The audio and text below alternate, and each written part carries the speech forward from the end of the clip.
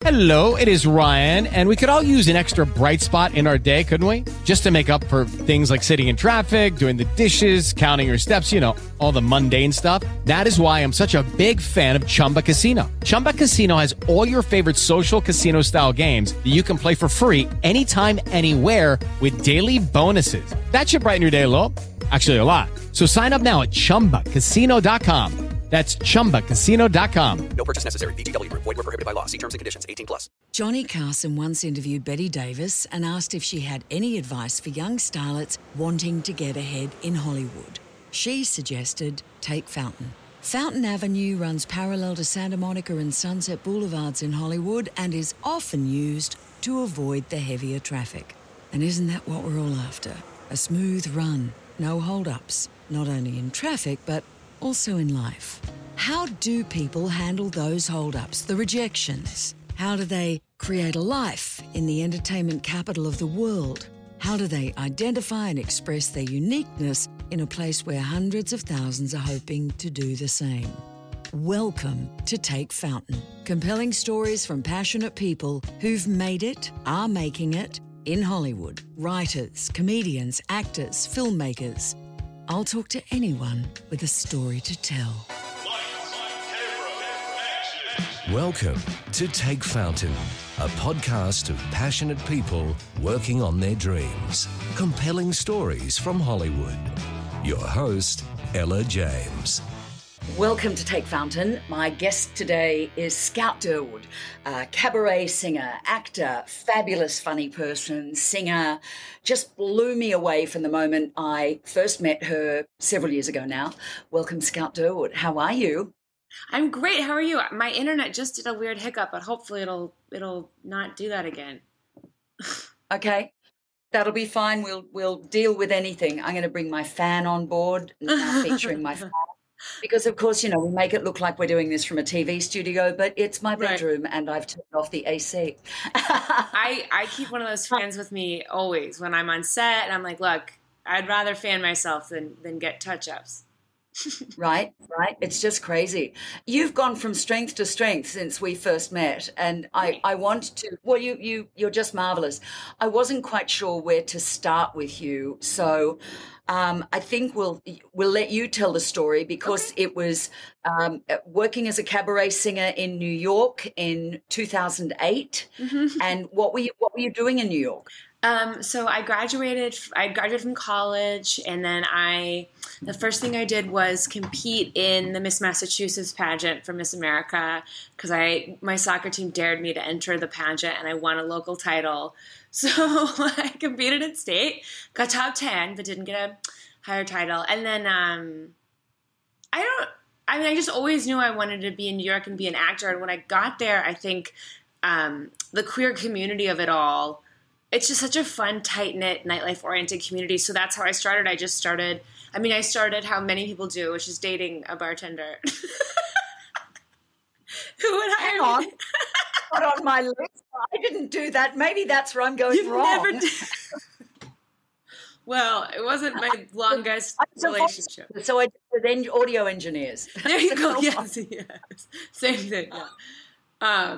But and just through that community, which was just my whole life for years and years, I ran a little theater company, but my goal was to be kind of a theatrical actor, and cabaret just took me, I don't know, grabbed my hand and didn't let it go. And then I was doing some stand-up at the time, like musical stuff, but I just didn't, it didn't like light my fire the same way that burlesque did, which is I ended up working mostly in the burlesque circuit. But I think when we talk about comedy or stand-up as being like a male industry or an exclusive industry, I think that's a huge part of it, which is that like when I was at cabaret shows, I didn't want to be anywhere else. I was having pleasant conversations. It was my life. And a lot of comedians I know, that's true for them of stand-up. But it just wasn't quite for me. It wasn't enough glitter and too many dudes. Yeah. I think we met at an acting class. Yep. And then you invited me to be in a show at the three clubs on Vine. Yeah. And it was such a fabulous night. There you were in pasties and in the full burlesque. And absolutely stunning. And Rachel Bloom from Crazy Ex-Girlfriend right, with her ukulele. Yes. And you were some of the funniest women that I had ever seen, and it was just such a wonderful experience. And I kind of knew that you were always going to turn up on the big screen. Oh, thanks, yeah. Or the small screen, yeah. Oh, the small and so the first thing you did was that Oxygen series. Right. Was that Funny Girls, or was Mary and Jane before that? No, that was Funny Girls, and it was that was a horrible experience. I mean, it was an unscripted show. It was about stand-ups. The show kind of had a couple different iterations before it finally went to air. I'd been attached from the very beginning, and it wasn't fun. It was like, I mean, I think that's why I talk about, like, I don't love stand-up like that. And it was really, reality's hard, man. There's people kind of trying to get you to do something, and I'm not private about my life, but I didn't need to talk about who I was dating or if I was dating and stuff like that. Anyway, it was really bad, and I quit everything. I was like, I'm done. They're all nice people, by the way. And I'm still friends with the cast, incidentally. Close with most of them. But, yeah, I was like, I don't want to do this anymore, and I fired my reps, and then I ended up deciding I was going to kind of Hail Mary, and I worked with my agent's assistant because he had left, and his new agency wouldn't take a meeting with me. So I went back, I took some time off, and then I went to the assistant and was like, I mean, let's try. And she goes, okay. And then within the year, I booked Mary and Jane, which was a scripted TV show. And from there, I think I love this industry. I love being kind of in the middle class of this industry, which I feel like doesn't get enough credit, that I get to make what I love. Like, I want to keep making things and make them bigger and more accessible. But I feel like in showbiz is very unique that everyone's like, well, don't give up and don't. And you're like, you don't give up either. What are you, a lawyer? Well, I'm sorry you don't own the firm. You know what I mean? It's like, have I ever heard of you, sir? So anyway, from Mary and Jane, I kind of wanted to start being more of a creator. And then my life has pivoted towards that. So I write and direct and act and stuff. Usually at least one of the three. Rarely all three of the three. Sometimes, though, at the same time. Yeah. I think you've hit on something that's important to me as well, in that I was a stand-up in Australia, not particularly well known. I was more of a lab. Anyway, that's me. But I think I wanted to speak other people's words. I was sick of being me publicly. I wanted to have that rich experience where I was lifting the words of a writer off the page and working with a director, even to the point of, being told what to do against my instincts, as it were. I find that okay. Like, don't tell me how to parallel park, but if I've got a bent on something. And I think this is the way it's going to be, and a director says, no, let's do this. I'm like, oh, I'm there. Right. It's fine. But I totally agree. I mean, I call it my S&M kink. I love a tough director. No, not S&M right. kink. I'm trying to describe what it is, but there's something very pleasing about, same with music producers. If someone can get you to do something on the edge of what you think you can do, I think yes.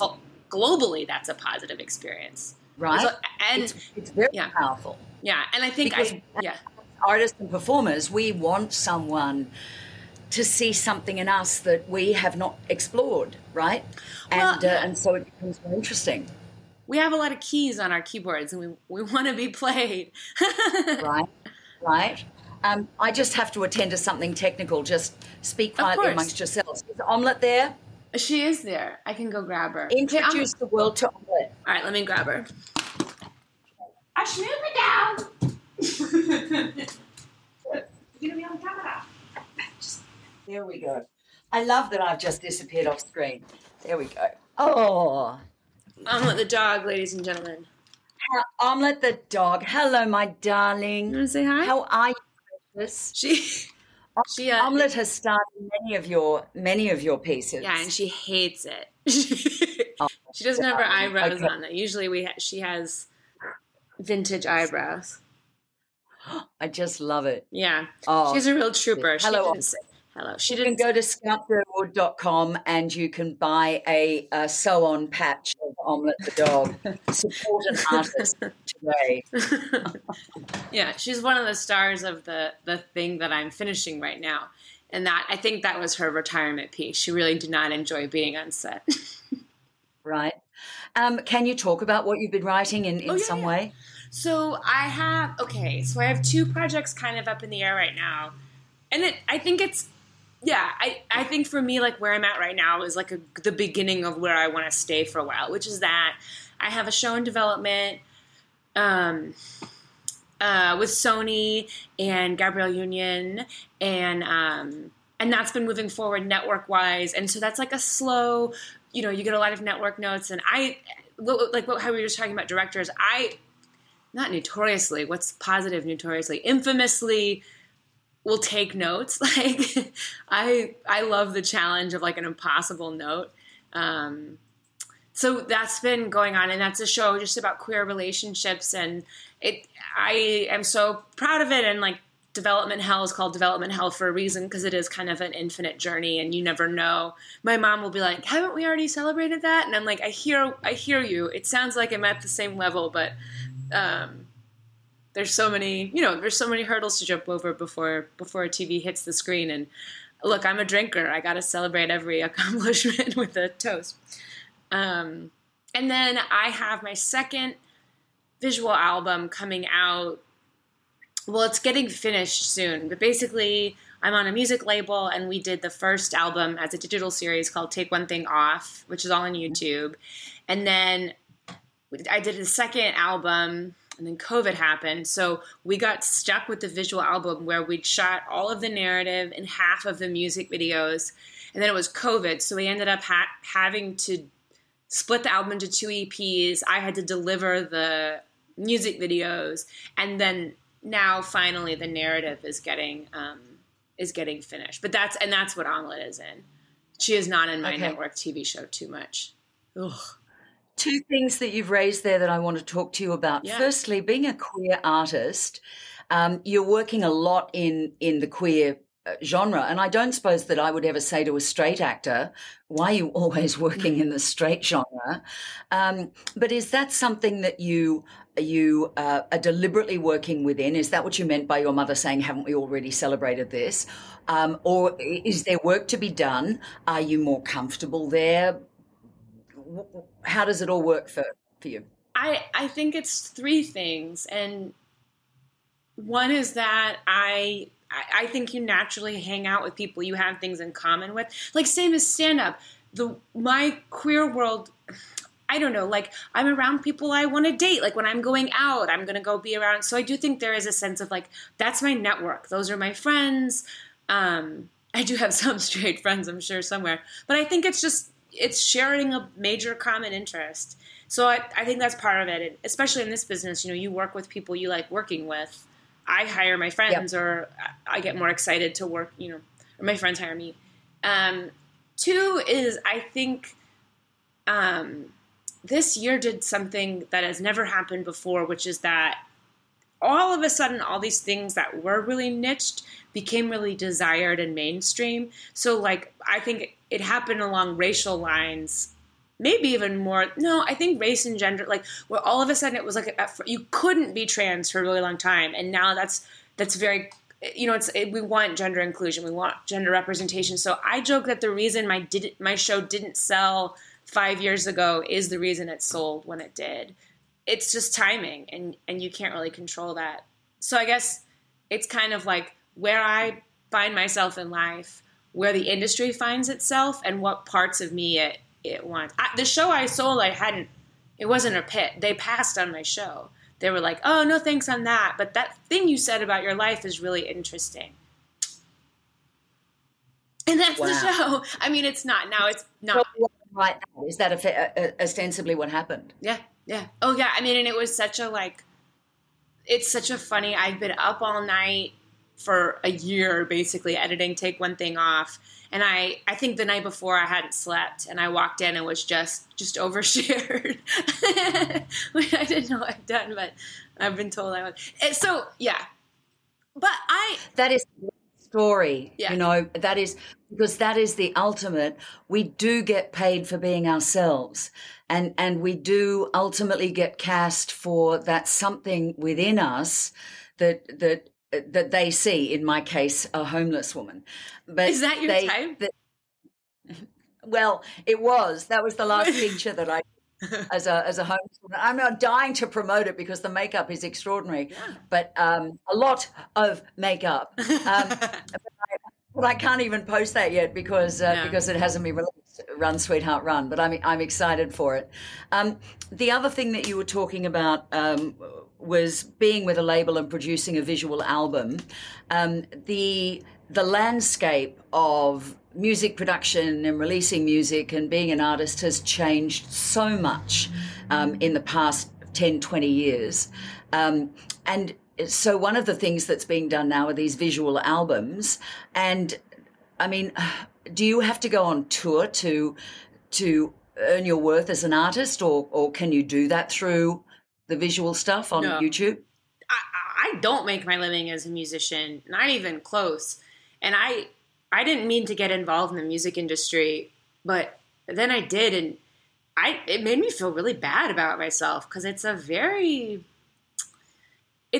money industry. And then at the same time, you know, you have like bedroom producers and like Billie Eilish, and I don't know. The music industry doesn't make any sense to me. I started doing visual albums because I love my job. I am fairly obsessive about liking to stay busy. So it was a thing that I could do. Filmmaking, it's a thing I know how to do. Music is much more opaque to me, like, because you have to be a personality and tour and social media and I mean, look, nothing's a meritocracy for sure. Not only is it subjective, it's corporate, but yeah, I love singing. It is a hobby that I get paid to do. When I tried to make it more than that, I was unhappy and not productive. So now I'm just a film. I mean, I've started to say filmmaker. I'm a comedian, but I make stuff that usually makes me laugh. And if anybody asks me to sing, I'll say yes. That song that you wrote about the wedding was the funniest thing. What was that line where she's like, I want a party. Yeah. And I want to dress. Yeah. You really tapped the zeitgeist of why in the 21st century educated, intelligent women get all excited to be given from their father to another man, wrapped, and to spend ostensibly their college education fund on getting married, right? Oh my God. Well, again, I'm queer, and so I think there's things like that. Like, I think when you get outside of a structure, you can look back on it and go, what are we doing? And especially, like, sometimes you'll learn about another culture or something, and their mating rituals, I guess for lack of a better phrase, are so interesting. But then I'll sometimes see like straight people and be like, ugh, how do you guys, like, you guys have nothing in common? Or like the concept of like dick pics or ghosting, all this stuff that I was like, you guys get that this is arbitrary and insane. And my rituals are too. I mean, arguably, like, you know, my tactic of like, if you want a partner, perform a lot and then go home with someone in the audience. I mean, that's just as random, but yeah. Well, it is. I mean, straight. I also wonder at the traditional notion of the white dress and the gift list, but you know, queer women also cop that whole thing about the Subaru station wagon. And the U-Haul, like the U-Haul packing up within 3 days of meeting someone, right? Very true. I've done it. Not in a U-Haul. Okay. I've moved someone out in a U-Haul. Take Fountain with Ella James. Lucky Land Casino, asking people, what's the weirdest place you've gotten lucky? Lucky? In line at the deli, I guess? Aha, in my dentist's office. More than once, actually. Do I have to say? Yes, you do. In the car before my kids' PTA meeting. Really? Yes. Excuse me, what's the weirdest place you've gotten lucky? I never win and tell. Well, there you have it. You can get lucky anywhere, playing at LuckyLandSlots.com. Play for free right now. Are you feeling lucky? No purchase necessary. Void where prohibited by law. 18+. Terms and conditions apply. See website for details. With the Lucky Land Slots, you can get lucky just about anywhere. This is your captain speaking. We've got clear runway and the weather's fine, but we're just going to circle up here a while and get lucky. No, nothing like that. It's just these cash prizes add up quick. So I suggest you sit back, keep your tray table upright, and start getting lucky. Play for free at LuckyLandSlots.com. Are you feeling lucky? No purchase necessary. Void where prohibited by law. 18 plus terms and conditions apply. See website for details. So, when it comes to the songs, what instruments do you play? I know you play the ukulele. So I work in pretty tight collaboration with Dave Darling, who's my producer. So I was playing the role of blues musician Janova Magnus in like a backers presentation for a musical about her life. And her producer, Dave Darling, was like, do you want to do an album on this label that I just started, Blue Elan? And I was like, I don't know what I'm doing. I'm a comedian. And he's like, So I write with him. I play the ukulele. I write comedies, like stand-up songs on the ukulele. But I top line my own music, or sometimes I'll come in with most of an idea, but I can't. I think it's part of why I made a visual album, is like I know how to touch more buttons in filmmaking than I do in music. And if I had it my way, I would just have like a really talented band leader and just always play with a live jazz band and just have to sing. But do you have a favorite genre of music that you like to sing? Oh, standards. I mean, look, I'm over like Fever and Mac the Knife. Well, Mac the Knife is really hard to memorize, as is Fever. But I really love, I kind of live around like Nina Simone. I write to a lot of jazz. I write to like Hazel Scott. I write to a lot. Yeah. Someone, I think it's a documentary or something, but it was a black musician, and they made the joke that in the 50s and 60s that white people sang like they didn't have anything to sing about. And I was like, especially when you look at like Bubblegum and like, you know, here we are going like, my boyfriend's back. And there's this chunk of music happening like Harlem jazz at the same time that is just bleeding feelings. So yeah, I don't love a lot of modern music. Right. Awful. Is it a dream one day to release an album of standards? Yeah, I mean, I think that actor wanting to sing standards is a bit hack at this point, but I love like Black Coffee, that's not even that obscure, but I do keep a list of songs I want to cover. I don't know what I'm going to do music-wise next, but one of the ideas on the table is to do a cabaret album and to take songs from different genres or different eras and kind of unify them tonally. Because, look, I still think live music is what you make with instruments. I mean, don't get me wrong. I perform to tracks. Like, I don't often get to do that. But boy, oh boy, do I love being a drunk lady on stage in an evening gown with a band. Yeah. It's my best night. Notice that I was just, absolutely. This last 18 months then with COVID and everything shutting down, how did that lack of live performance impact you? When I left New York for LA, I flew into a depression because I made my living in New York. I kind of had everything I wanted. Like, I would get recognized on the street enough to make me feel seen. I had a really intimate relationship with my audience. It felt like we were exchanging moments, like it was a very tangible experience. I made my living doing it, and I think I've said twice, because when I got to LA, that's not a thing. Comedians talk about it too, where you can't make your money live here. So I waited tables for the first time, and I was just, I don't know that I totally recovered from that, to be honest. I still kind of huff and puff about the culture of live performance in LA. COVID, I sent me to another depression. I'm actually a pretty happy-go-lucky person. And I quit. I was like, I don't want to do this anymore. I didn't want to hustle for all these little live shows. I wanted to sit still and write. And I didn't think I was going to come back like I have to live performance. But number one, people have, you asked about like queer, like I started doing live shows again because I went to my friend who's queer.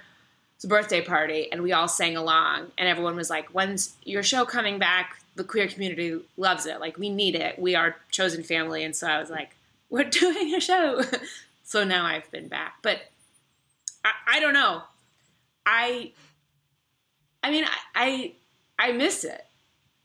I'm also older, and I've also done it. I was thinking about it today because we do a stand-up show once a month at Jam in the Van, and we get a bunch of sponsors, and it's so great.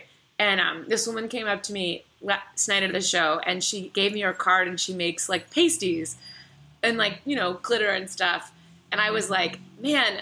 And I thought that for a minute, my co-host and I, because he and I look a lot alike, but obviously he's a dude, go on stage. I was like, we should both wear pasties on stage. And I was thinking about it today, and I was like, boy, have I done that. I don't know if I got to schlep the old B cups out again. Well, certainly I can't be doing it. I can do You that, so can. Darling, they'd be on my knees. No, that's spoken from an out. Burlesque is very.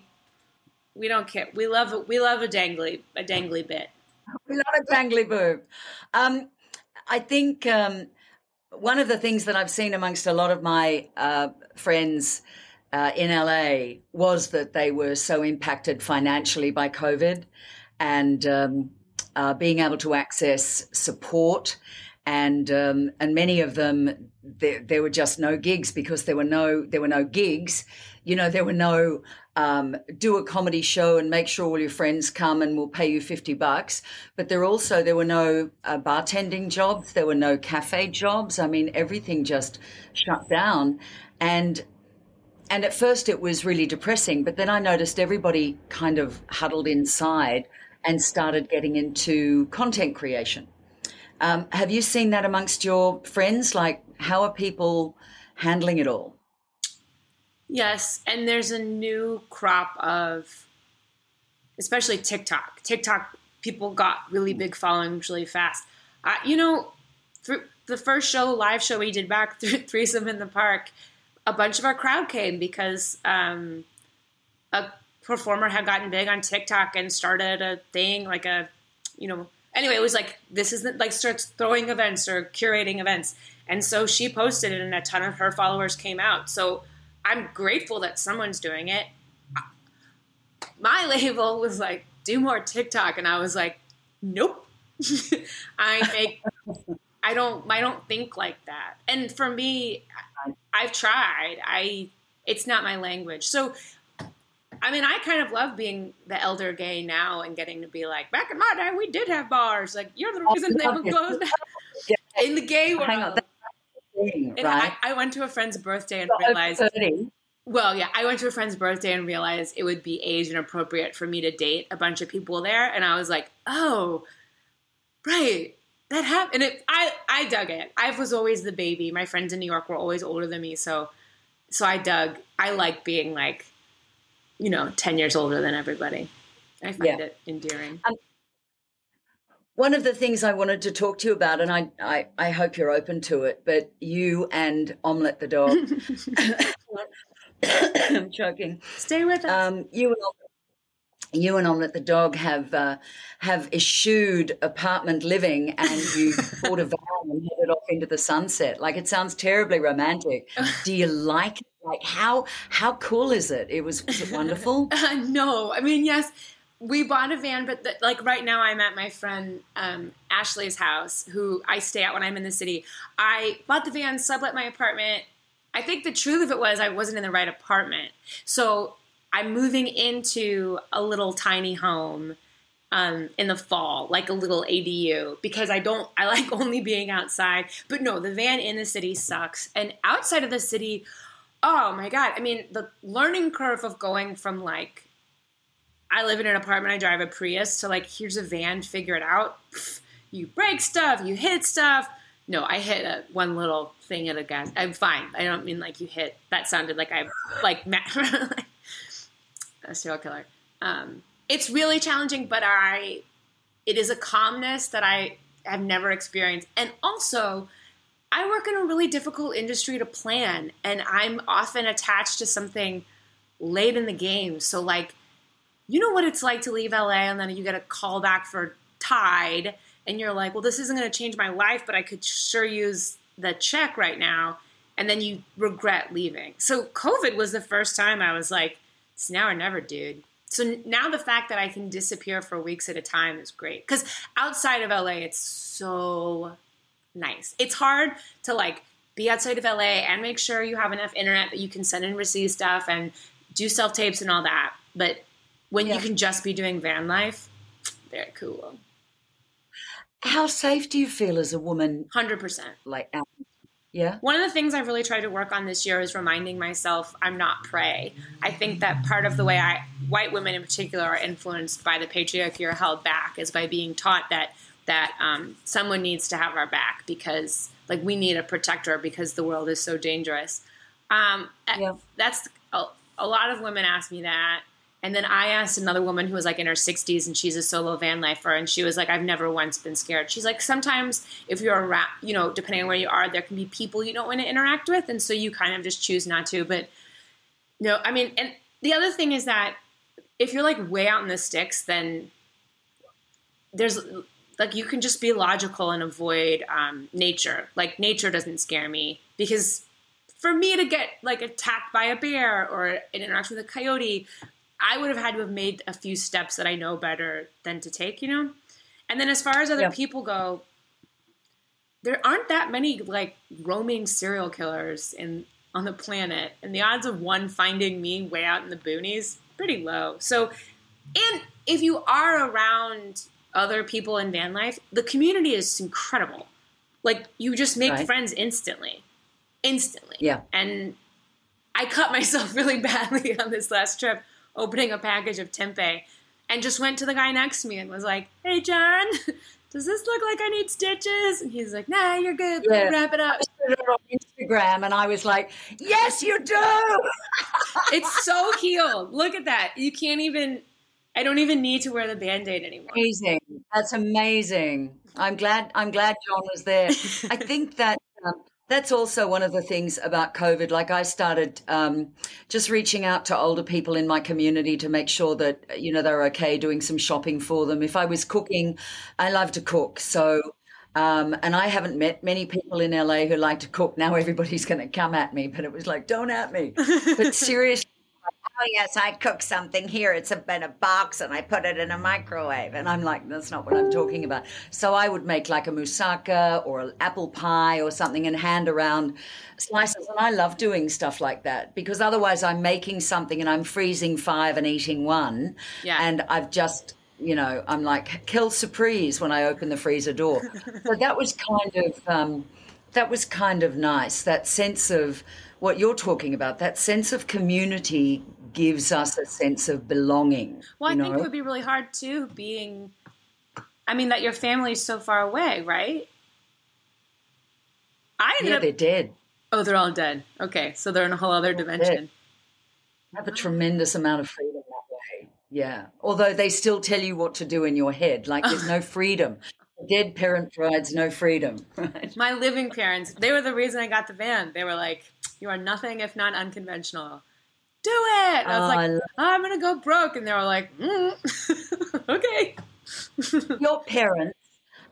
Your parents, God, I'm digging myself a hole here. Are they eccentric and fabulous? No. Or did you have so you had a very, I don't know what standard is, but a standard upbringing like? Well, I think my dad is eccentric, but he's not. I had a pretty standard upbringing, and then things got sad, and then they got weird. And now my mom and I are really, really close, and she helps me with my scripts, usually by getting something so wrong that I'm like, well, whatever I come up with can't be as bad as that. But no, my family's very creative. My dad's a cartoonist. He worked in corporate stuff for a long time. No, and both my sisters have my sisters are Claire and Annie. I don't know. They knew me before I knew me. Before pasties. You just said something about your mother getting things so wrong. My mother was a very Lady Bracknell, the Queen. Yeah, I've seen your show. That just sounds crushing. Of course, right. But where she was funny was, I don't know whether she deliberately got things wrong or just deliberately didn't listen, but I was the co-host of a breakfast radio program, and the station was called Today FM, and my co-host's name was Dean Matters. And my mother would blithely say to people, "My daughter's working today with Dean Martin." And I'm like, no, I'm not, just that. But it was so wrong that I have subsequently been able to use all of her material, which is a beautiful thing. But I think, I joked about the dead parents. This time has been really good, not having to worry about loved ones across the country or across the ocean. Like, I didn't have to rush back to Australia, to be with anybody. And I'm so blessed by that, because there are 34,000 Aussies stranded overseas because the Australian borders are closed. Oh, that's right. You can't go at all.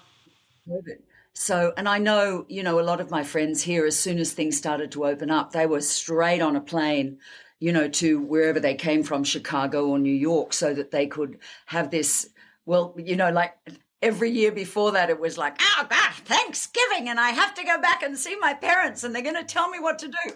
And then last year, it was like, I can't get home for Thanksgiving. Yeah, totally. My family doesn't celebrate holidays.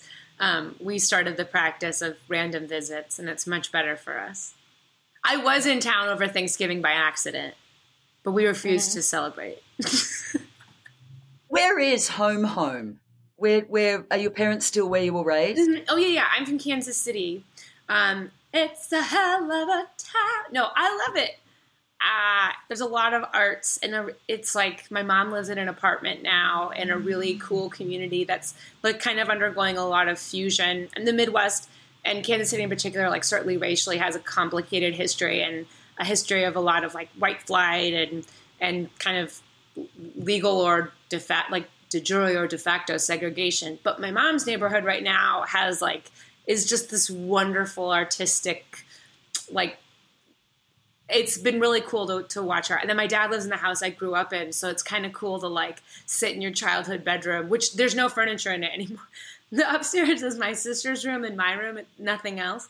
So my dad at one point just cleaned everything out, and they just sit I keep threatening to shoot a horror movie there. He's like, go for it. But I'll just sit in the empty room of my childhood and go, it's so small. I had no idea how small it was. Yeah. It was my world. I mean, because I grew up watching so many American movies, I can't imagine somebody's bedroom not having pink walls, a white bed with a little four-poster thing, and the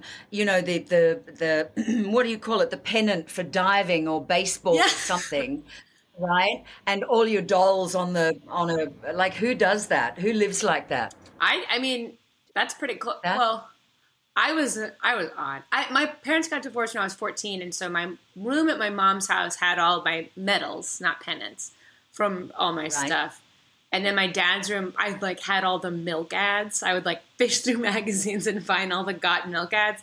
My wall was covered with that because my older sister collected Absolute vodka ads. So I thought I needed to be just like her, but better. Oh.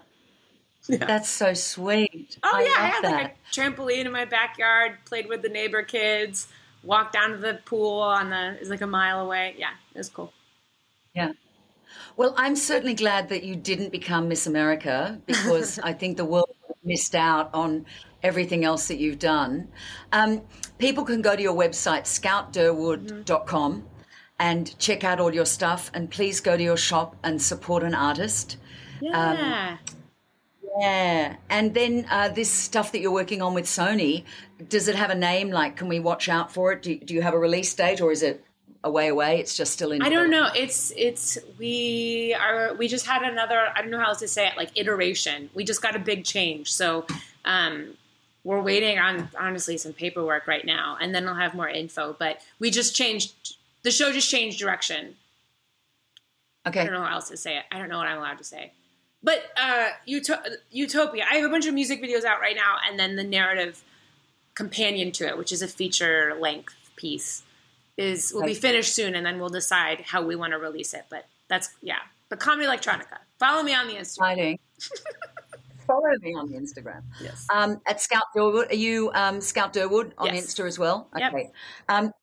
I'm so glad I met you. You too. I'm just so thrilled. You're so talented, and I'm so thrilled that it's all coming, like I was talking with a producer writer this morning and talking about how things have to happen and when they happen and then you look back, it's like, I see that now. But at the time, oh God, it's such a, LA has torn me apart and put me back together again, and I wouldn't have it any other way. I don't know. I think maybe an easy, effortless fame in my early 20s would have been. No, I agree. I feel really lucky for my journey. And I like the voice I've developed and the fearlessness. Because it's like, what am I scared of? Not working? Come on. Exactly. Well, my darling, I can't wait to see what happens. I will make sure that the audience knows when something does, and it'll probably be tomorrow and then tomorrow and then tomorrow. So you take care, and love to Omelette the dog. Thank you. And we'll keep in touch. Thank you so much. It was so great talking with you. Bye. Thank you, Scout Durwood.